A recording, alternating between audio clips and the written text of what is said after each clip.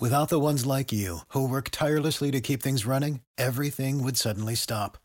Hospitals, factories, schools, and power plants, they all depend on you. No matter the weather, emergency, or time of day, you're the ones who get it done. At Grainger, we're here for you with professional-grade industrial supplies. Count on real-time product availability and fast delivery. Call, clickgrainger.com, or just stop by. Grainger, for the ones who get it done.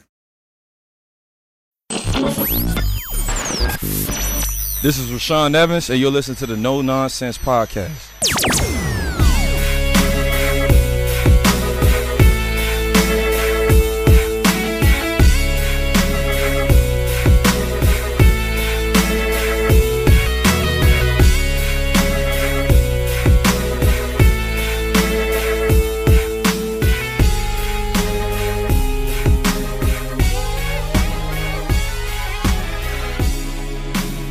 Welcome into No Nonsense, a Tennessee Titans podcast, your place to go for on-demand Titans coverage that is 100% free of the nonsense that we always see in sports talk these days. I'm Luke Worsham, joined by the other two hosts of No Nonsense, Matthias Wadner, Will Lomas. We are back after yet another week of Titans training camp to talk about the biggest storylines, and on tap for today, there are some big ones. Number one, perhaps, the story that Paul Kuharsky reported about Isaiah Wilson attending a party at Tennessee State University that obviously broke the Titans' COVID-19 guidelines.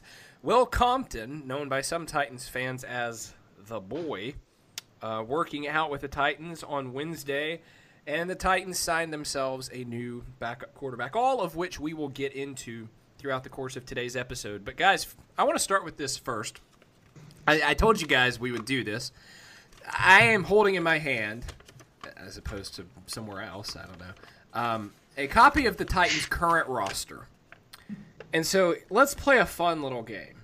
I'm going to go through this roster, which is now at 80, name you players, and you have to tell me what position they play. Because this is always fun this time of year, because, I mean, there's players that no one has ever heard of. All right. Let's start with that says I almost said Christian Poulsen, but that's actually Christian Fulton. I would hope you know what position he plays. Okay, let's do this one.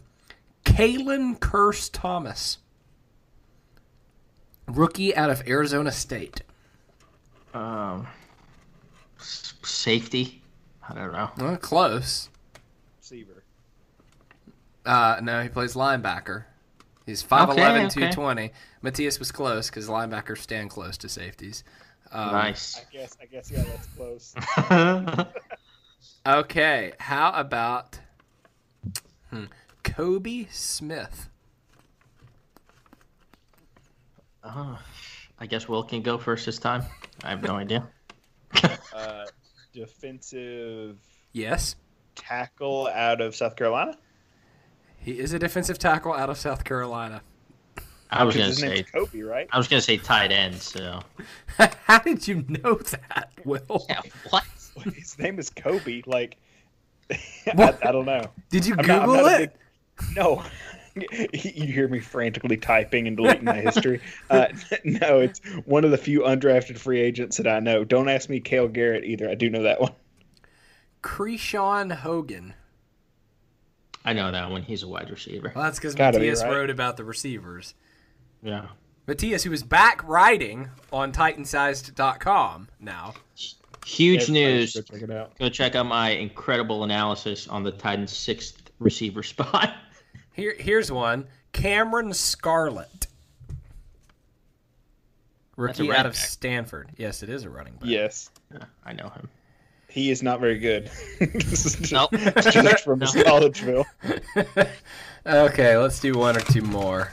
I'm just trying to find guys that see some of these I feel like Avery Genesi. Y'all would I feel like would know who that is. I do. I do, and I can tell you why after Matthias guesses. No, I have no idea. O-line? Yes, he's a guard nice. because he absolutely buried, who was it, number 96? Joey Ivy. Yeah, he absolutely buried Joey Ivy, and people were losing their mind on Twitter thinking that he was beating Jeffrey Simmons when Jeffrey Simmons came the next play and destroyed Nate Davis. But yeah, You can see the clip. Yeah, We'll do one more. Tyre Tart. that one I only vaguely know. Didn't the D-line? Didn't we just talk about him? He does play D-line. Okay, cool. You did the Paul Kaharski. Off the pod, we talked about him. Yeah, we're big Tart fans. They call us Tartlets, which is not a flattering nickname, but we gotta go with it. How do you spell that? Tahir? Tahir? Hold up. I put my paper I think away. it's Let me look. T-A-I-R. T-A-R-T. T-A-R-T-T. T-E-A-I-R-T. Only one T at the end. Oh, just one T. Okay. Second T is silent. So something that doesn't exist. So, famous podcast co-host and also former Titans linebacker Will Compton might be future Titans linebacker Will Compton. The veteran from Nebraska will be working. Wait, he played at Nebraska, right? Did I mess that up? Correct. No, you got that. No, nailed it. yeah. Okay, I get Nebraska and Wisconsin confused because of the colors sometimes in my mind. So, We all do. But so the product of Nebraska will be working out with the Titans on Wednesday. Will, you called this weeks ago, and I have in the past when Titans fans are like, they need to sign Will Compton. I'm like, you're just saying that because you like his podcast. But I'm on board with this. Like, I think it would make a lot of sense. He played well with John Gruden and the Raiders last year. And they need another body at inside linebacker because behind the top three, Long, Evans, and Brown, you've only got Dzubnar, who's pretty much special teams exclusive, and then a bunch of guys that, would probably be good candidates for the game we just played. And so I think it would make a lot of sense, and I certainly think it's going to happen. That's my guess at this point, is that it will happen. But what do y'all think? Yeah, we talked a little bit about the inside linebacker position.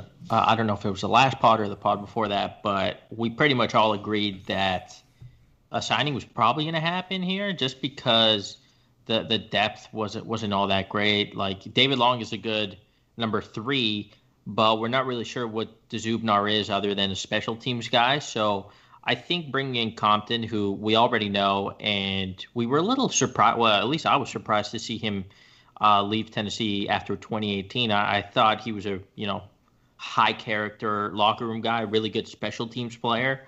Granted, he's not great when he has to fill in at linebacker, but that's not really his role. And I was surprised to see him to see us let him leave. But I'd love to have him back. Really, I think it'd be good competition for Dzubnar, and I think we need a number 5 inside linebacker anyway, so it just makes a lot of sense, and the special teams aspect of it is obviously crucial too, because he was one of our best special teams coverage players when he was here, so it would definitely make a ton of sense. Yeah, I mean, I think with depth pieces like that, especially when it's a veteran and you're going to have to sign them to essentially a guaranteed contract whenever they walk through the door, you want them to be guys who jump on board, who buy in immediately, basically the opposite of Vic Beasley. Like, you want them to be guys who are ready to go. And, I mean, Compton's great. Like, everybody who, maybe it's just because he's got a big personality. Maybe it's because he and Taylor Lewan are such good friends. But for whatever reason, he seems loved, by that locker room that's largely still there. The Titans lost Wesley Woodyard this past year, and, they don't have that guy. Like, they don't have a guy where if you need somebody to come in and give you a few run stops while Rashawn's on the sideline or while Jayon's pec is hurting or shoulder or whatever, like, somebody who can come in there and you can say, okay, like, I need you to stop a run. And they've got that in David Long, I should say. But at the same time, David Long, for as good as he is, he's also very I don't want to say this is like it's too much of a negative thing, but he's over aggressive, and when you watch him on film, he tackles really strangely. Like, he tries to hit people full speed at the ankles and twist him down. It's a real weird look.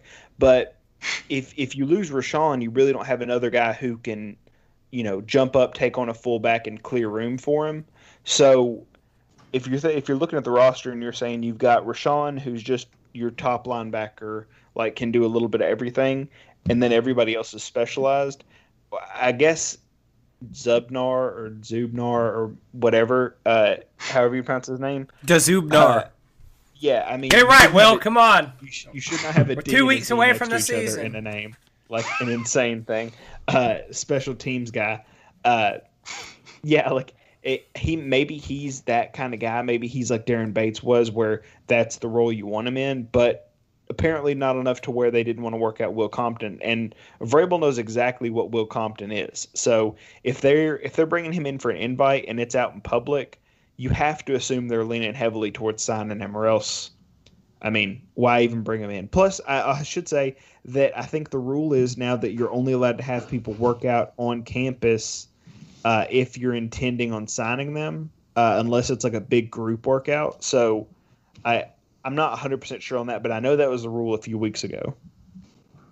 Yeah, and your David Long point actually makes a lot of sense. He's kind of a smaller guy. I think his mold is more so as a Jayon direct replacement instead of like you said, a thumper. And Compton definitely is that, and we know he is that. He's been that over the last couple of years in the NFL. And Zubnar just, he's a pure special teams guy. So a lot of good points were made, and I agree with him. Let's talk about something that's not really all that exciting from the Titans' perspective, and that is what Isaiah Wilson got himself into. The Titans' first-round pick was listed on a police report, though he was not actually arrested because he didn't do anything wrong. I want to get all the facts right, so I'm pulling up the article on paulkuharski.com. Kuharski was the one who reported this. So Isaiah Wilson attended a party at Tennessee State University off-campus apartment. So it's not actually on the campus, just presumably with students. So Wilson received a trespass warning, while some of the TSU students at the party got in more trouble for drug, curfew, and runaway violations. Here's the bizarre part, and I think part of the reason why the New York Post aggregated this story. If you go to the New York Post website, they aggregated this. He nearly jumped off, or pondered jumping off, of a second-story balcony in order to escape police detection. And this is the excerpt from the report that Paul put on his website. Mr. Isaiah Wilson got up from the couch and ran to the balcony, attempting to jump from the second floor.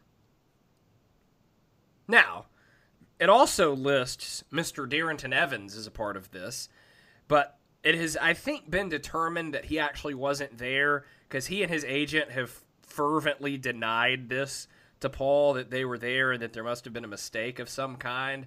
And from what I have seen on that front, I tend to kind of agree that a mistake might have been made, but y'all just go ahead. I mean, this is bizarre in a lot of ways.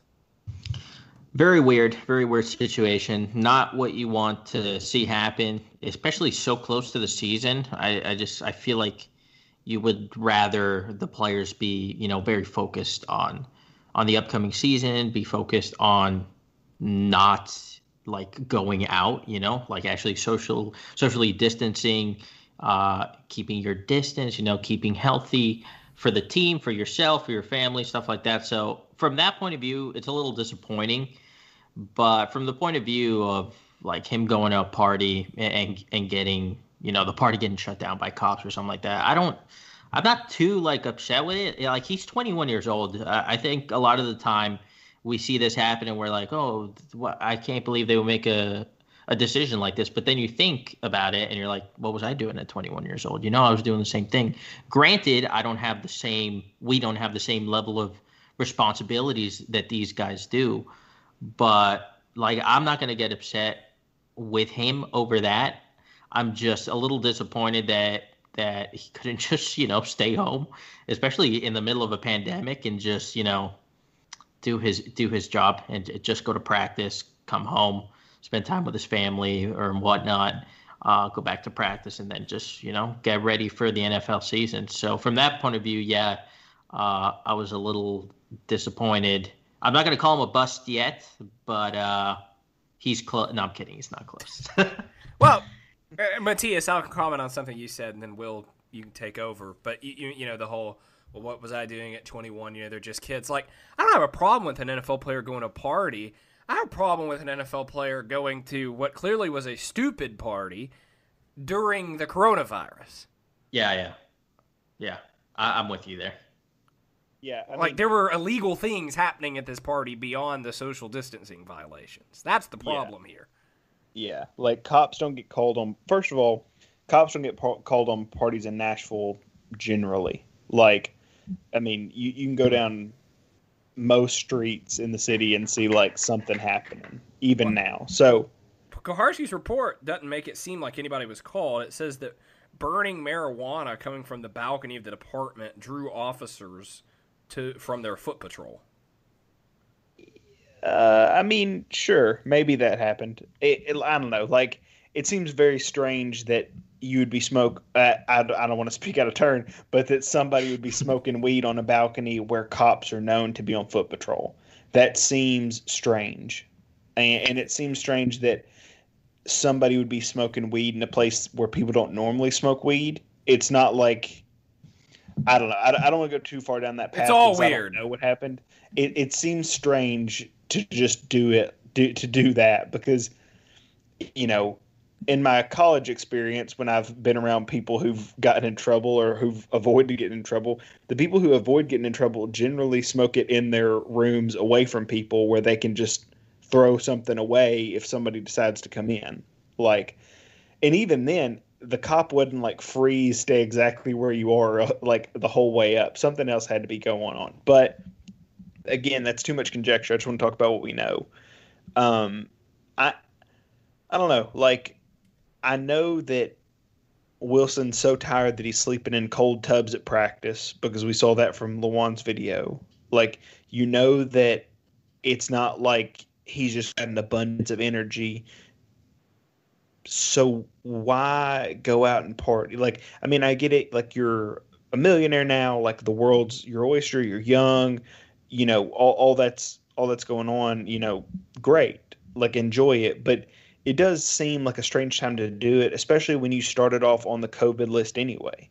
I don't know if the Vic Beasley stuff has made us forget about it, but Isaiah Wilson didn't start practice on time because he was forced to quarantine. So it's not like he doesn't know people that have gotten it, and maybe he got it, and maybe he's got the antibodies, and he's galaxy brain thinking, and he's like, well, I can't get it again, or it's highly unlikely for me to get it again. So now's the perfect time to party and get it out of my system.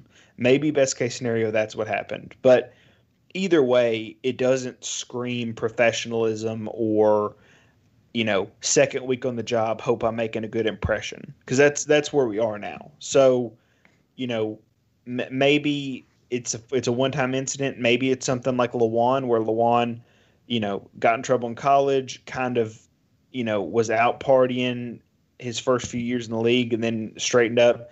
Maybe it's one of those situations, but it's not what you want to see if you're a team that was in an AFC Championship game last year and you're hoping your first-round pick can eventually make that difference to push you up to the next level.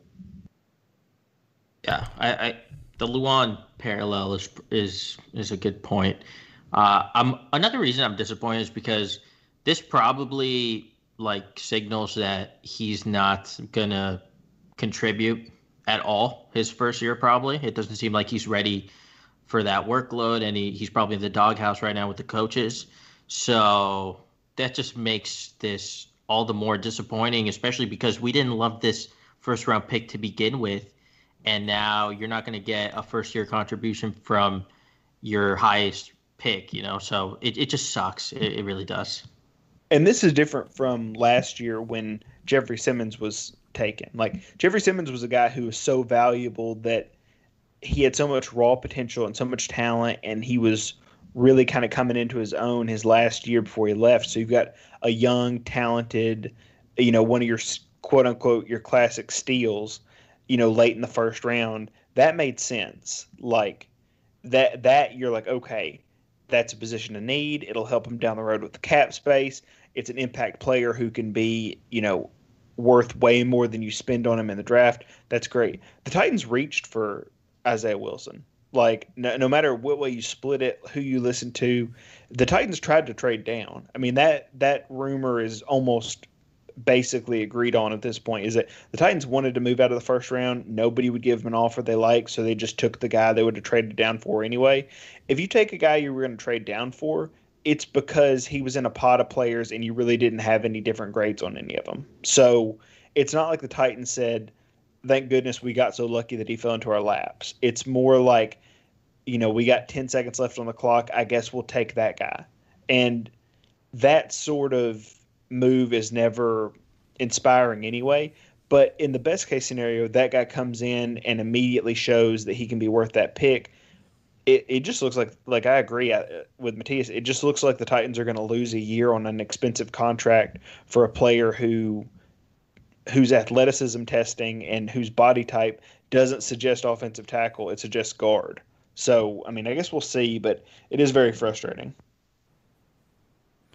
It's not good, and you hope that he learns from this and that they don't have any more problems, because the last thing that they or anyone else needs is an outbreak. And, of course, the stuff happened this weekend, too, where 77 NFL players had a false positive test.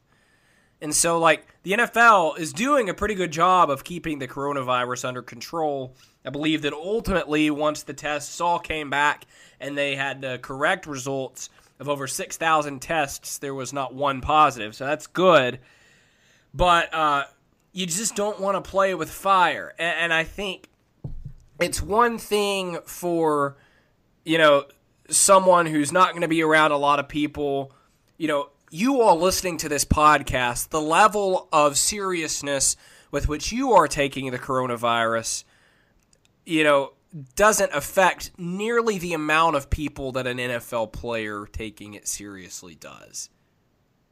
That's kind of what's at play here. Yeah, I mean, we've seen it happen in baseball. One or two people going out to a bar during a road trip or something like that, and then the entire series gets canceled and the team can't play for however amount of time. It's that's what could happen in the NFL, because we're not in a bubble situation like the NBA and the NHL is. So it's just so crucial for these guys to actually follow all the rules. And to this point, it hasn't come back to bite anyone, or at least that's what the NFL tells us. I don't know. I don't know how much I want to believe that there's actually 0 positive tests out of how many? Thousands? I don't know about that, but it just doesn't make sense to run the risk and just to go to a party. I mean, just stay at home, man. It's really not that hard. I've been doing it for the past 5 months. It's not that difficult. Well, I've said the last thing anything ever should aim for is to be baseball. Don't ever that's your worst case scenario, is to be baseball in any aspect of your sport. So as long as the NFL can kind of avoid that, great. But yeah, I mean, I'm usually the one with conspiracy theories. I think that there's no way that the NFL could, not that they couldn't fake it, but I think this weekend was a good example of them showing that they're not faking it, because they had other tests that helped prove the false positives and they instantly got that corrected. So I'm hoping that that's more evidence to the contrary of, no, these aren't real. These are the fake ones. All the correct negatives you're getting are not the ones that are being fraudulent. So let's just stay with the positive vibes, because I cannot be any more negative after talking about Isaiah Wilson. So let's move on to something that's a little, well, actually, we're going to stay in the same territory. We're talking about Earl Thomas, though I don't know that he committed any criminal activity necessarily. He did punch a teammate, apparently. Kind of odd. This happened very quickly.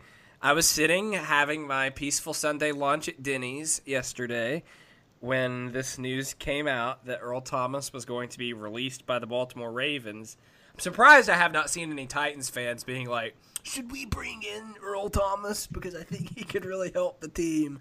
But Earl Thomas is out there. You figure he's going to be a Cowboy. He might already be by the time that you're listening to this podcast. That's kind of the big news in the NFL this week. I mean, I don't really have an opinion on it other than, I will say my first thought when I saw that was that's how much Baltimore cares about their culture. That they're willing to say, no, we don't put up with that from even a potentially future Hall of Famer. Yeah, and usually if you're talented enough, they'll just, brush this off to the side. But I think it shows what the Baltimore Ravens have built, as an organization, and they don't want to jeopardize that with just one bad egg, especially because he's not really in decline. He was probably a top 5 safety in the league last year, possibly top 3. He was a Pro Bowler, so as a Titans fan, this is good. This is good news because the Ravens just got weaker, and they're one of our direct competitors, as we saw last year. We beat them with Earl Thomas, but they've gotten a couple new pieces, so they're going to be back. They're going to be really good again. So seeing them weakened by losing a Pro Bowl safety, never hurts. Yeah, good for them for standing up for their culture. They've got a ton of great defensive backs. I think ultimately they'll be fine. But anytime you can see somebody else thinned out because somebody who I don't know how much smack Earl Thomas was really talking before the Titans game anyway. I think it was more like fans and the team kind of worked it up. But he really just said, I think we can tackle Derrick Henry, which, to be fair, is pretty offensive to all of us because we've seen how impossible that is. It's good to see him kind of released, but yeah, I don't know, he's good, but with all these older safeties like the Eric Weddles and all that, everybody talks about how good they are, and I get it. I watch them and they're good, but maybe it's just after being spoiled by watching Byard for so many years. It's you can have a transcendent safety again, I think Kevin Byard is, but I don't know. You have to have the other pieces. I mean, we've seen Kevin Byard be on teams that are just not very good on defense. We've seen Kevin Byard be clearly a star and not get recognized for it. It's all about framing. So, Earl Thomas, I think at this point in his career is a bigger name than he is a player. I think he's going to go to somewhere like Dallas where everybody will emphasize all the good plays he makes and not talk about him getting absolutely run over. So, more power to him. And I would stay out of the AFC if I was him too, but I don't know. I think he's about to I think the next deal he gets will be the worst for whatever team picks him up. We're going to take a quick break. When we come back, we have got more topics to hit on with the Titans. We're going to talk about the receivers, something that we can't ever seem to do enough of on the No Nonsense podcast. We're also going to talk about the Titans' backup quarterback situation, because if you listen to our last episode, you know that we recorded it before the Titans signed Trevor Siemian and cut Cole McDonald. So we're going to share our thoughts on that in 30 seconds. Okay, guys, so the Titans cut Cole McDonald a week into his NFL career. It seemed like a pretty harsh thing to do, but, I mean, clearly they saw something that made them think there was no hope for that situation this season. Arthur Smith said today they just thought Trevor Siemian was going to be better competition at the backup quarterback spot with Logan Woodside. So they bring in Trevor Siemian. They did work out DeShone Kizer. Thankfully, they did not bring him in so that I don't have to explain to everyone why he's never been any good. At any level. He almost got Brian Kelly. Not Brian Kelly. That was the center. Notre Dame's coach. I'm having a... It was Brian Kelly. Brian Kelly. Then who is this? Was Ryan Kelly the center? Yeah, Ryan Kelly's the center. Okay. Yes. Brian Kelly. That's confusing. Anyway, he almost got Brian Kelly fired. No. Is Ryan Kelly still playing? He plays for the Colts, right? He's 28. Okay. We've gone off the rails. Continue. But Ryan Kelly, the center, did play for Brian Kelly, the coach, at Notre Dame.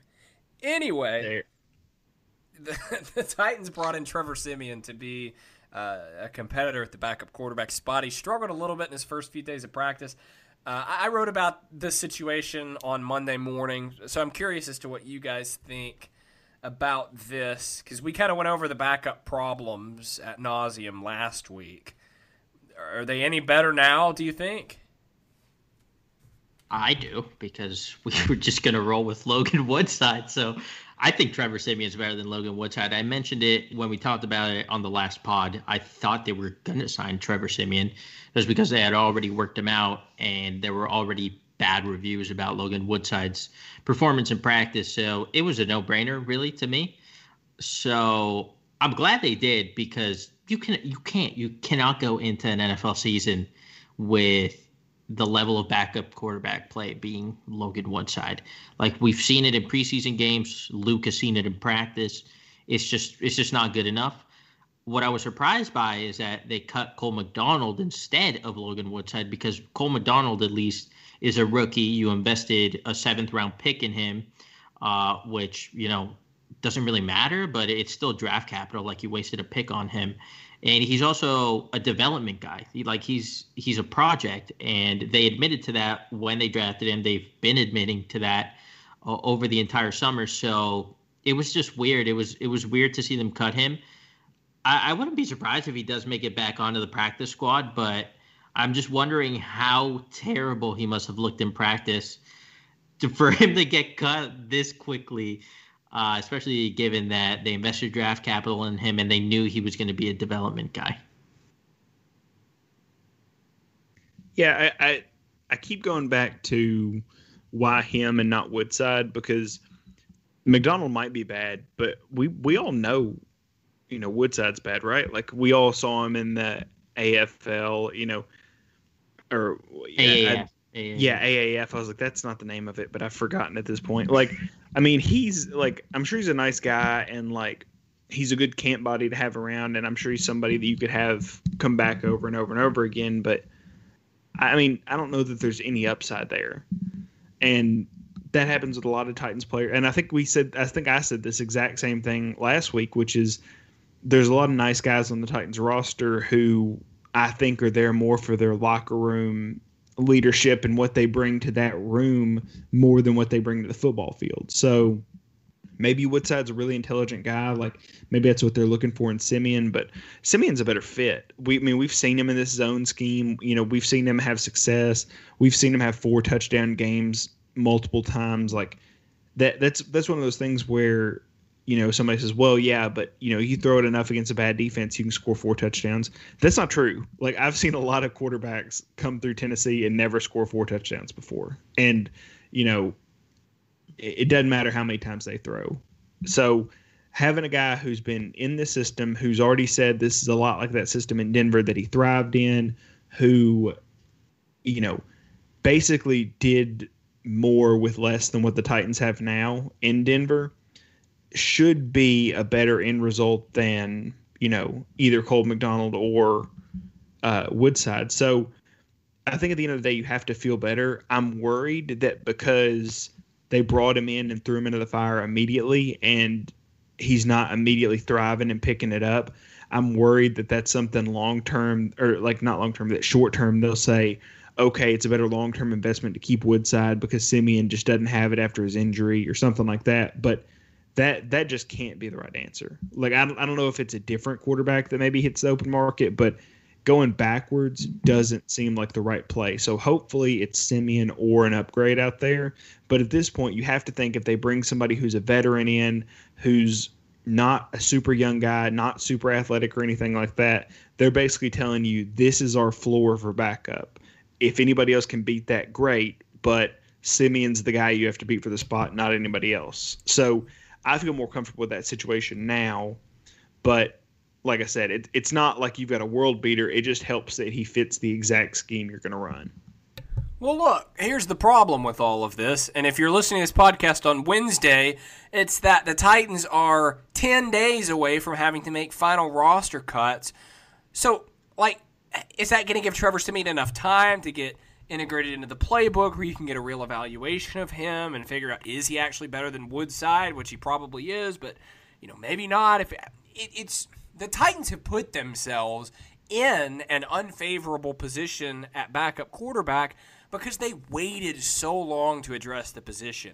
The three of us, plenty of reporters, plenty of fans, all offseason were saying, where's the backup quarterback going to come? When are you going to bring in the backup quarterback? And over and over and over, all we heard was, well, Logan Woodside's working so hard. And Logan Woodside's doing such a great job. I'm sure he is a great worker. I'm sure he's a nice guy. But anybody who watched the Titans practice last year, anyone who watched the preseason last year, know that he's just doesn't have it. It's just not there. Like, when I say that he's too small, I'm not just criticizing his size. I'm saying that because he's small, there's no power on the ball. He's going to get killed if he goes out there. And again, I'm sure he's a nice guy. I'm not trying to be mean. I'm just trying to be a realist. You're not going to win a football game with Logan Woodside as your quarterback, and the Titans should have known that.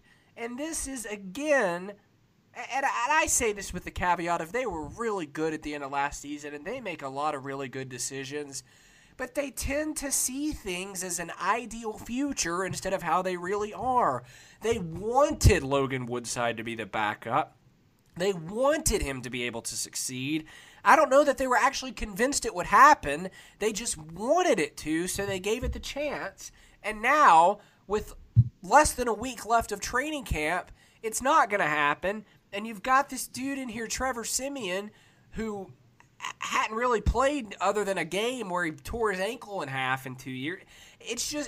They're not in a great position at backup quarterback. And obviously the hope and what likely will happen is Tannehill just plays every game and you don't have to worry about it. But they put themselves in this situation. This is not how unlucky the Titans are that the rookie. They should have known. And don't give me that they didn't have OTA, so they had no way of knowing. That's even more reason why this move should have come earlier.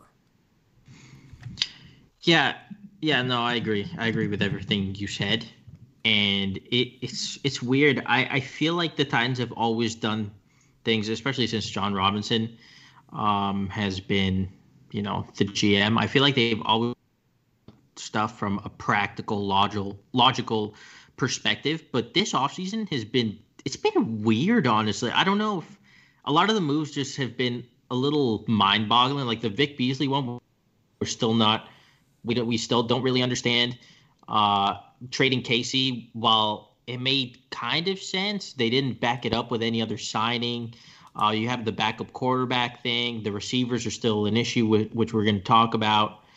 And it's just been the Isaiah Wilson pick that we didn't really understand at the time, and we still kind of don't understand. It's been weird. I don't know. This has been one of my most skeptical off seasons for the front office, and yeah, I feel like they should have just signed a backup. I don't know what they were thinking with Logan Woodside. Maybe they were scarred emotionally from the Matt Castle and Blaine Gabbert signings that worked out so terribly, and they invested like a decent amount of money in it. But I don't know. You could have gone out and just signed Chase Daniel. Chase Daniel's he's fine. Like, he can actually win you games. He's actually won games for the Bears. He looked better than Trubisky at times last year. So I don't know. Bortles is still out there. I know we don't love him and he throws a lot of interceptions, but he's better than Logan Woodside. He's better than Trevor Siemian.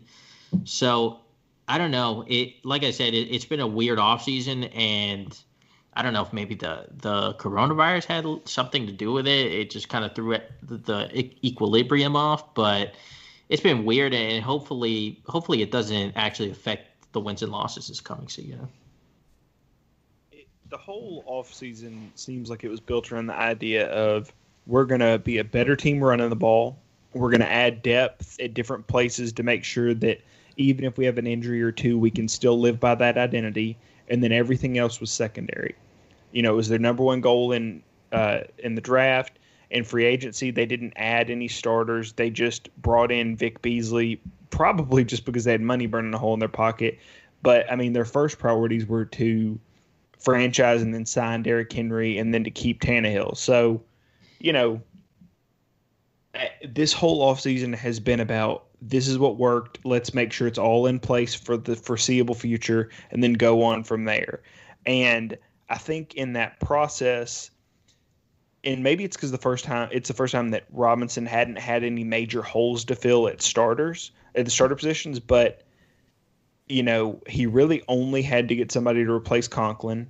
They knew they were getting a third-round compensatory pick, and that's kind of how it looked like they played it. It looked like they wanted the comp pick, like they wanted the cheaper deal long-term at tackle, that they thought they'd bring in a pass rusher to make sure that they didn't negate that third-round pick, but that they also added something that they kind of wanted, and then they just moved on from there. So, it is frustrating because – and it probably won't hurt the team, but it does seem like a move that all of us knew should have happened, and then it never came.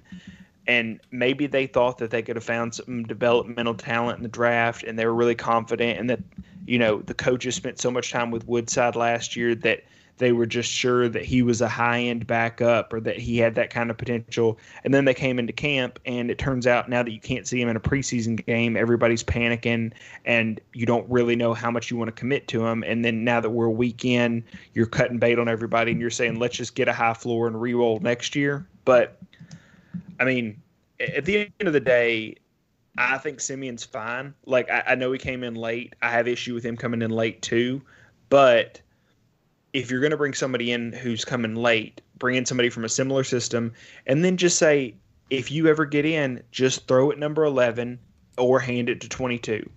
That's all you really need to do. And I think they've got that in place. So I'm cautiously optimistic that Simeon will turn out better, but would I have liked it to happen 2 weeks ago? Yeah, but also they hadn't seen Cole McDonald play yet. So, it's hard for me to criticize them for saying we're going to take an uber athletic guy who threw for a whole bunch of yards in college, and we're not even going to take a look at him. I mean, you are right, Will, and that the reality of it is if Ryan Tannehill gets hurt, they're screwed pretty much anyway. I mean, as most teams are.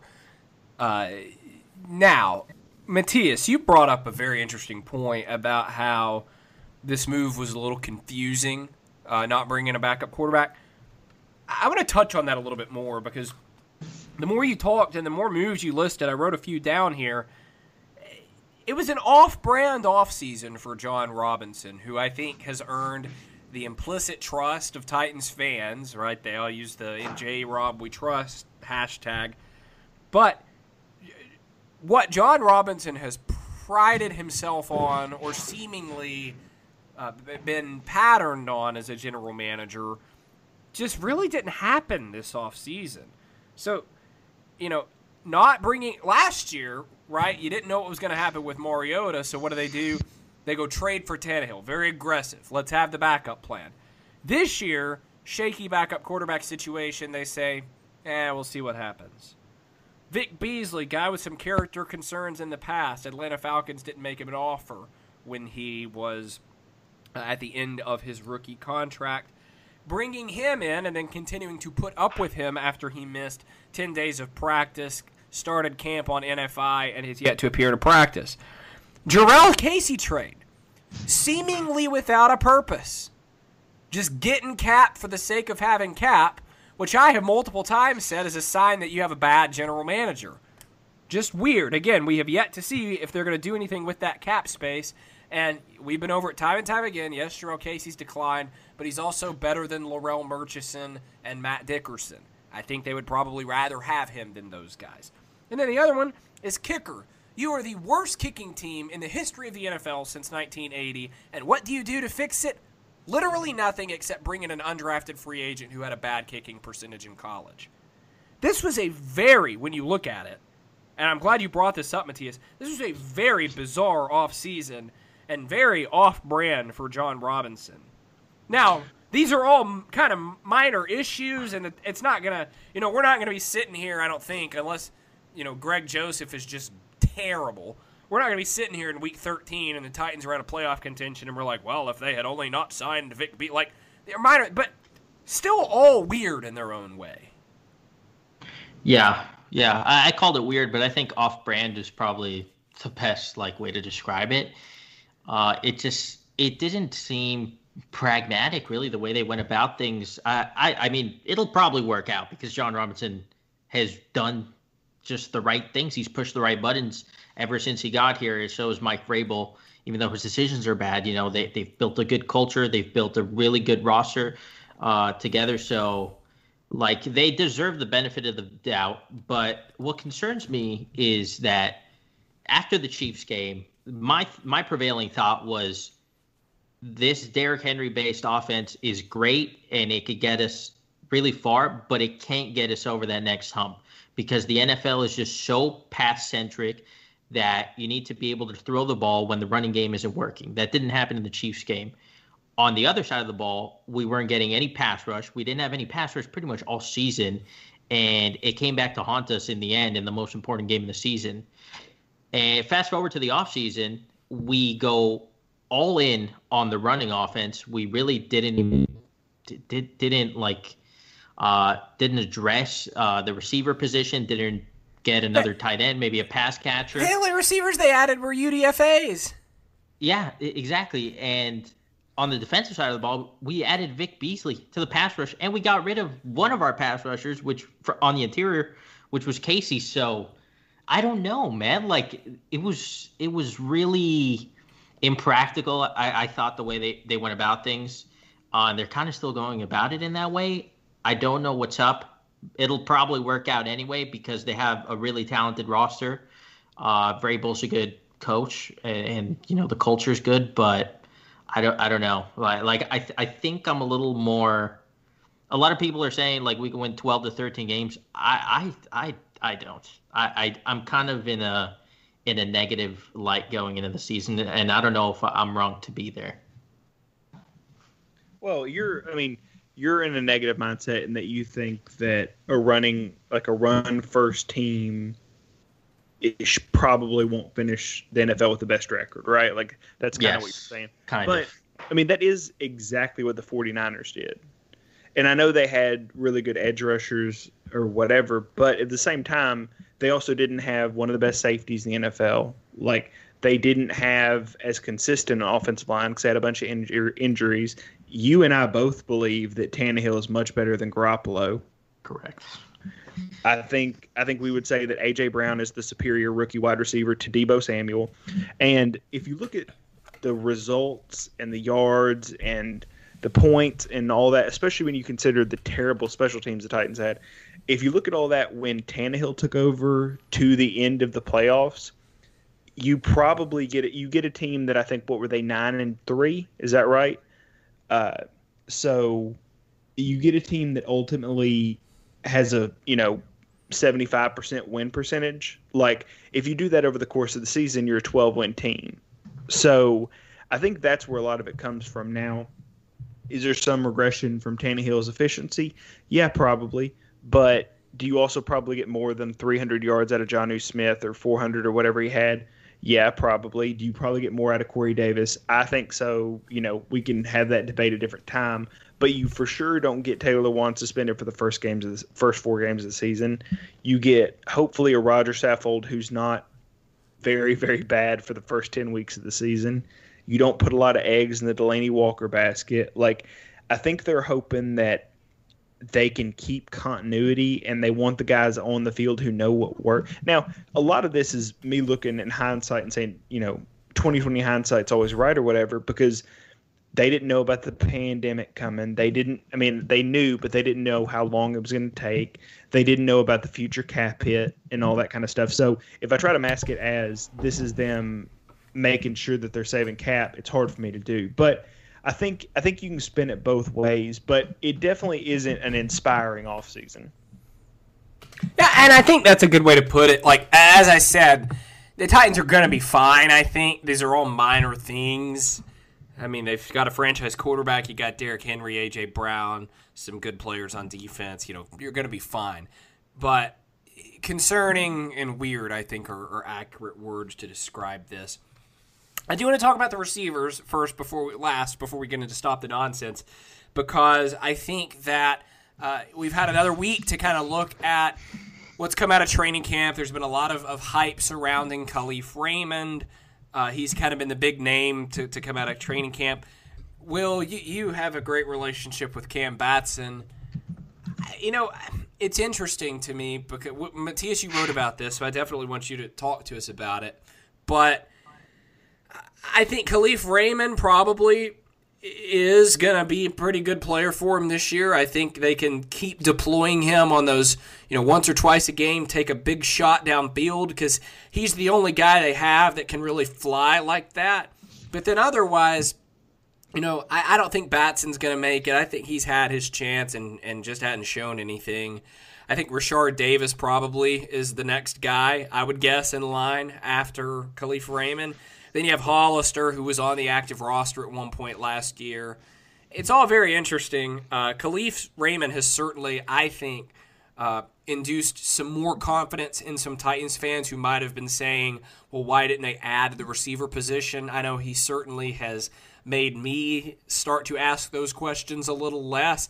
And it's less about, he's the camp stud for me, so much as he's getting the opportunities, he's doing something with them, and okay, maybe last year, because he's done it in games, maybe last year wasn't a fluke and they can continue to deploy him as this situational weapon. Yeah, I wrote a little bit about it because this is obviously my favorite topic. But I mean, Raymond he's good. He's the fourth receiver without a doubt. The only concern I have with him is how small he is. There just aren't that many 5'9", 185 receivers that, play a lot of snaps. And he's only caught 10 passes in his career. It's not great. So I'd like to see a little bit more production before I put, all my eggs in a basket. But he's done it in games, like you said. He's fast. He can beat NFL cornerbacks. We've seen him do it before, and by all accounts, he's had a really good offseason training camp. So that's good. I'm expecting him to really take hold of that number 4 position, and hopefully they use him a little bit more than just as a deep threat, because by the videos I've seen out of training camp, his route running looks really good. So I'd like to see them use him a little more, and maybe he has a little bit of yards after catch ability that we haven't been able to see until this point. I find it interesting that you say Batson isn't going to make the team because it seems like the Titans just are in love with him. I don't know why. Well, Will keeps saying that. I haven't heard it as much this year as we've heard it in the past. Mm-hmm. It normally comes up. I haven't seen them go out of their way to be like, well, who's really flashing is Cam Batson. I've barely noticed him during the practices that I've been to and the ones that I've seen videos of. I don't know. I might just be perceiving it differently than you all are, and that's certainly a possibility. I think I wouldn't be surprised if he doesn't make the team. He hasn't really ever done anything, and I was just assuming that the Titans were going to keep 6 receivers, but I think the Jeff Swaim signing on the tight end actually leans them into only keeping 5, like we saw a couple of years ago where we thought they were going to keep 8 and they ended up only keeping 5. So I could definitely see that scenario playing out, especially because you can use Ferkser and Jonnu as traditional receiver spots. So you really don't need to keep 6, especially when the 5th is already, a questionable roster fringe guy. Yeah, I think they'll keep 4 tight ends and make Swaim the 4th, along with Pruitt and Ferkser and Jonnu Smith. I will say this, 2 things. Number 1, next week we'll be doing our 53-man roster predictions. And then the episode after that, we will be previewing Titans versus Broncos. How crazy is that? That's weird. I'm ready for it. Yeah, I have an article that I was writing today, trying to get notes on and stuff. There's only the Titans have been taking days off after they've had 3 practices, a day off, 3 practices, a day off, and they've been doing that. So, and that looks like it's going to happen this week again. But if you look at it like that, I think there's only something like 9 practices left before the week before the game. So when you put it like that, it's single-digit practices before you're ready to play a team is crazy because we've never been in a situation like this before. Even in college football, when it exists, you usually get to see, Tennessee take on South Alabama, or, you get to see Alabama play the Husk of USC. You get to see something that is okay, you've seen them go through warm-ups, they're good, they're ready to play. Now it's just I hope everybody's, in shape. I hope everybody's ready for a full 60-minute game, because we haven't seen you since January, and we were one of the 4 fan bases who got to see their team the most recent. So, imagine if you're the Jets or if you're the Bengals. You've got no idea what your team looks like now. It's tough. It really is tough. Unless you have any... I have a question. Okay. If you don't think Jackson makes a team, who do you think is the 5th? Is it Davis? Probably Davis, because I would think they'll want him to return punts. That's what I would do, certainly. I was looking at his college punt return stats are crazy. Set a conference record for touchdowns in a season. Yeah, he had 4 on 15 punt returns, which is just wild efficiency. So if he's good, put him out there. We can't do worse than what we've had at punt return over the past couple of years. Yeah, Craig Aukerman, I asked him today about what we kind of talked about last week, finding the balance between just catch it and don't lose the ball versus getting yards. And he said, I always tell them that, you can try to get 10 yards, whatever you want, but priority number 1 is make sure the offense gets the ball. And I'm like, well, if that's your priority, then I think you would want to keep Rashard Davis, because he at least has experience and knows what to do. It's not going to be like poor Cam Batson or some of these other guys that they've tried out there. Because that's a lot of big talk from a guy who's trotted out Cam Batson and Adoree Jackson. So, I don't know. Oh, dear. All right. It's time for Stop the Nonsense, where we air our grievances with mankind. If you like Stop the Nonsense and you want a t-shirt, you can go to shop.spreadshirt.com/no-nonsense-pod, where we have all kinds of no-nonsense podcast gear. I'll start this week, since you two have started the last few weeks. My no-nonsense my Stop the Nonsense for this week involves Corey Davis, but it has nothing to do with Corey Davis himself. I am not calling out Corey Davis. Let us make that very clear off the bat. So, and I sent you guys this earlier in the week. I am very hard on Corey Davis. A lot of it is joking to kind of get Will riled up, and we have a lot of fun on the show talking about it. But I will say this. What does kind of irritate me is when I scroll through Twitter and I see Titans fans putting Corey Davis on a pedestal of being some kind of revelation of a player because he is a good blocker. Guys, that's what you draft tight ends in the 6th round to do. That's not what you draft a top 5 receiver for. And Will, I'm scrolling back to try to find the message that you sent, because you just nailed it as for the real problem with this. Because you've got to find a balance between, he can't. Okay, here's what you said. You said Corey Davis isn't a bust just because he doesn't have 1,000-yard seasons every year, but he also necessarily wasn't worth a top 5 pick because he can block. I think it's almost confirmation bias of I love Corey Davis. I want him to be good. He's a high effort and good technique blocker. He's really good. He's a good blocker. It's guys. He should be a good pass catcher. He should be good at getting open and making plays with the football. And again, this isn't Corey Davis slander. I'm not trying to anyway. It's the Titans fans who are trying to convince themselves that he's a lot better than he actually is because he blocks. I mean, that's not... Help me explain this here, because it's good that he blocks and he's a good blocker at wide receiver. Oh, of course. Yeah. Well, I mean, I'm on your side here. Like I said, I agree. I am an unabashed, Corey Davis fan. I think we all know that. But you shouldn't point to his blocking as that's his blue chip quality. That's why exactly. He's that. I mean, Luke's not wrong. You don't spend top 5 picks on a guy because he's a really good blocking receiver.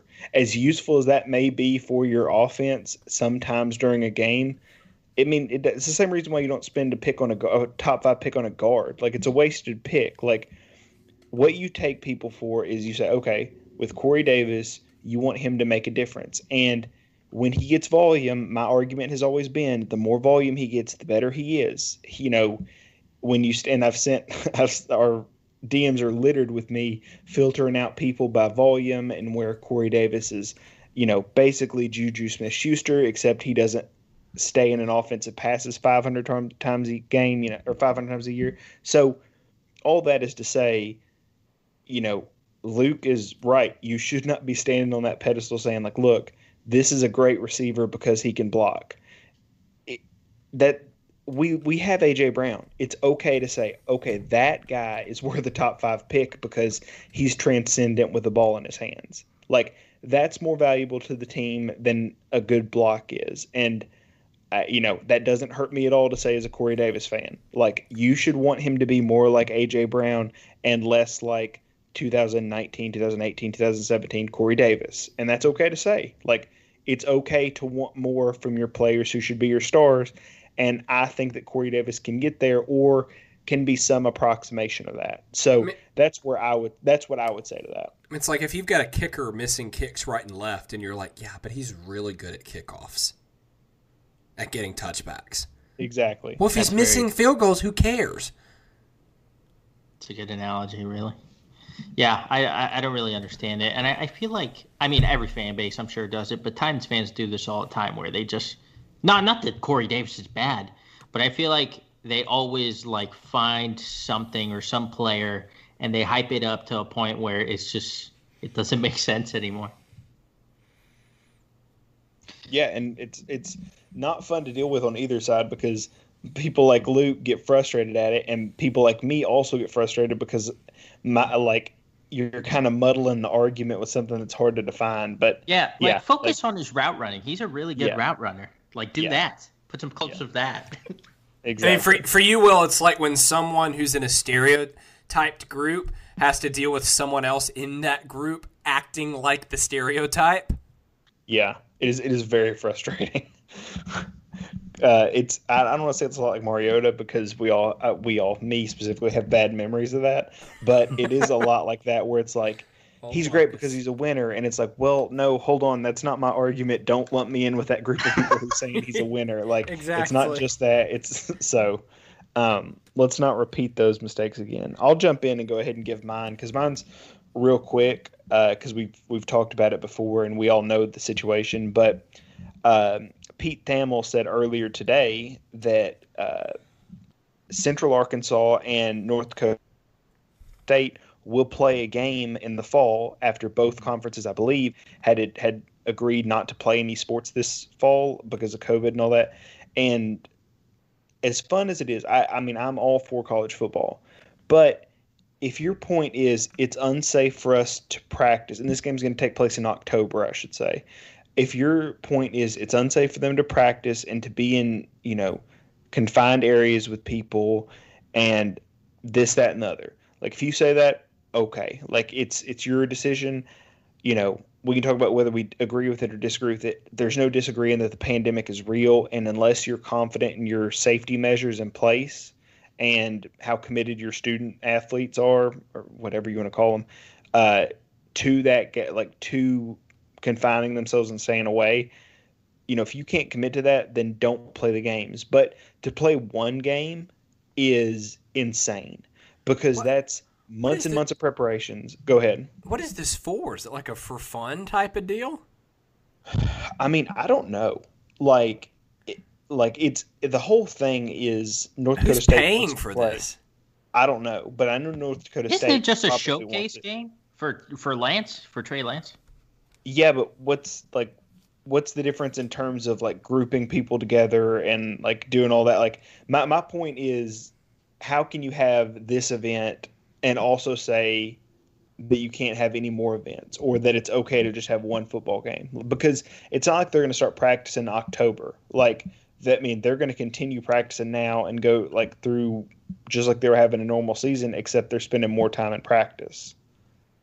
When are they playing? They're going to be so rusty. Yeah, it's like October 14th or something.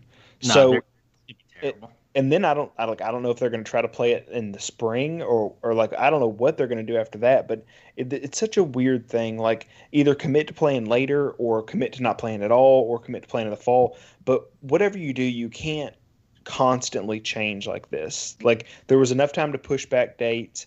That's my frustration. Is everybody is so quick to completely cancel stuff or to move it 6 months down the road or whatever arbitrarily, because there's nothing that says that in 3 months we'll be, at a certain checkpoint. Like when all these were canceled, like numbers weren't going up. I think they were going down, but they're going down slightly. Like it's just my frustration with this whole process where it's clearly about money and it's not about like player safety. And the sooner everybody just admits that and everybody unionizes, the better.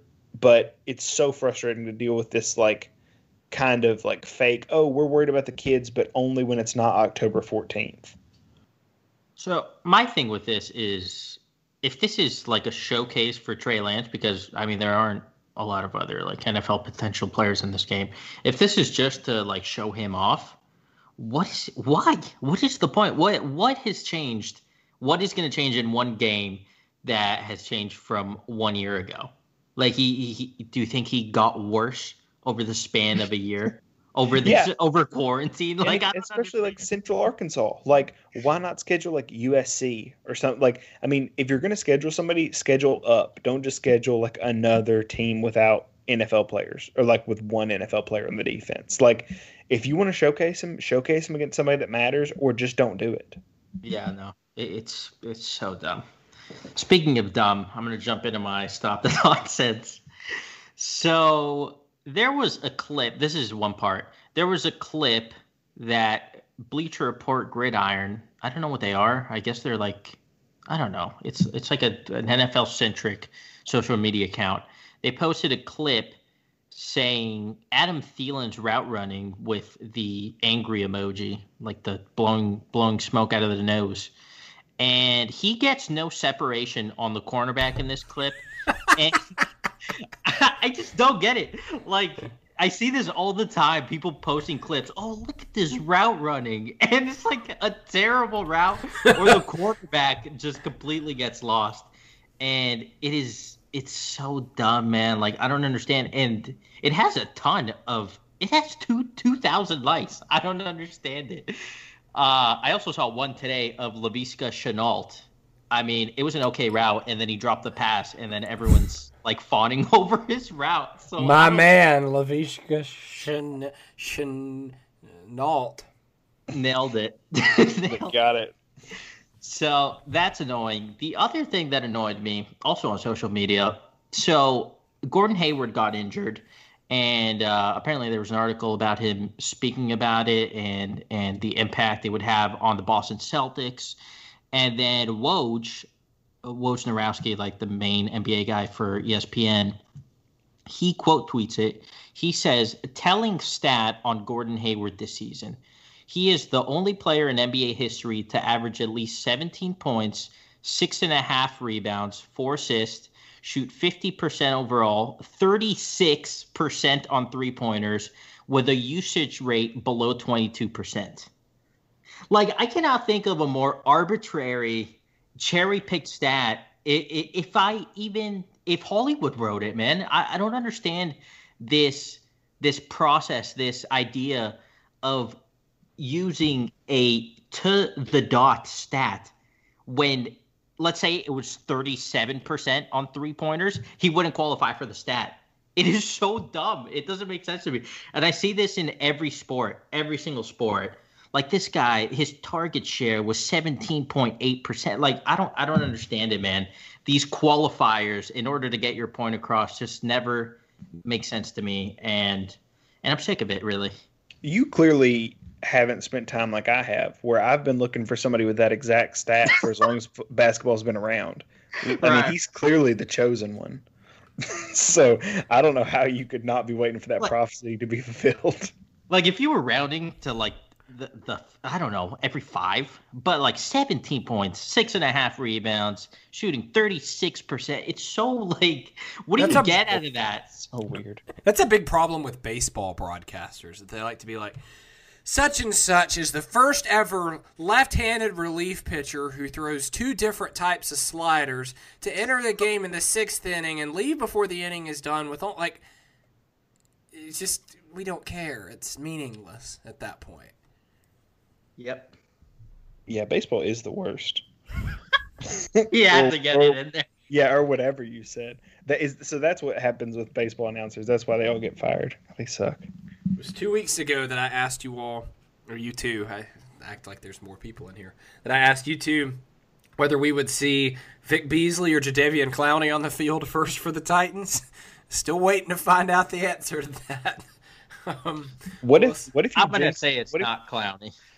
I was going to say, what if you jinx it like we did with Simeon last week, and by the time this releases, Clowney is already a Titan? Well, it's coming out on Wednesday, and they're off on Wednesday, so he won't have taken the field yet. So fair. We've got that. All right, everybody, thanks for listening. We'll be back next week to preview the 53-man roster, and then 1 week after that to break down Titans versus Broncos. We're almost there, everybody. Hang on. We're almost done with training camp hype. We're nearly there. For Will and Matthias, I'm Luke, reminding you and everyone else in the sports world to stop the nonsense.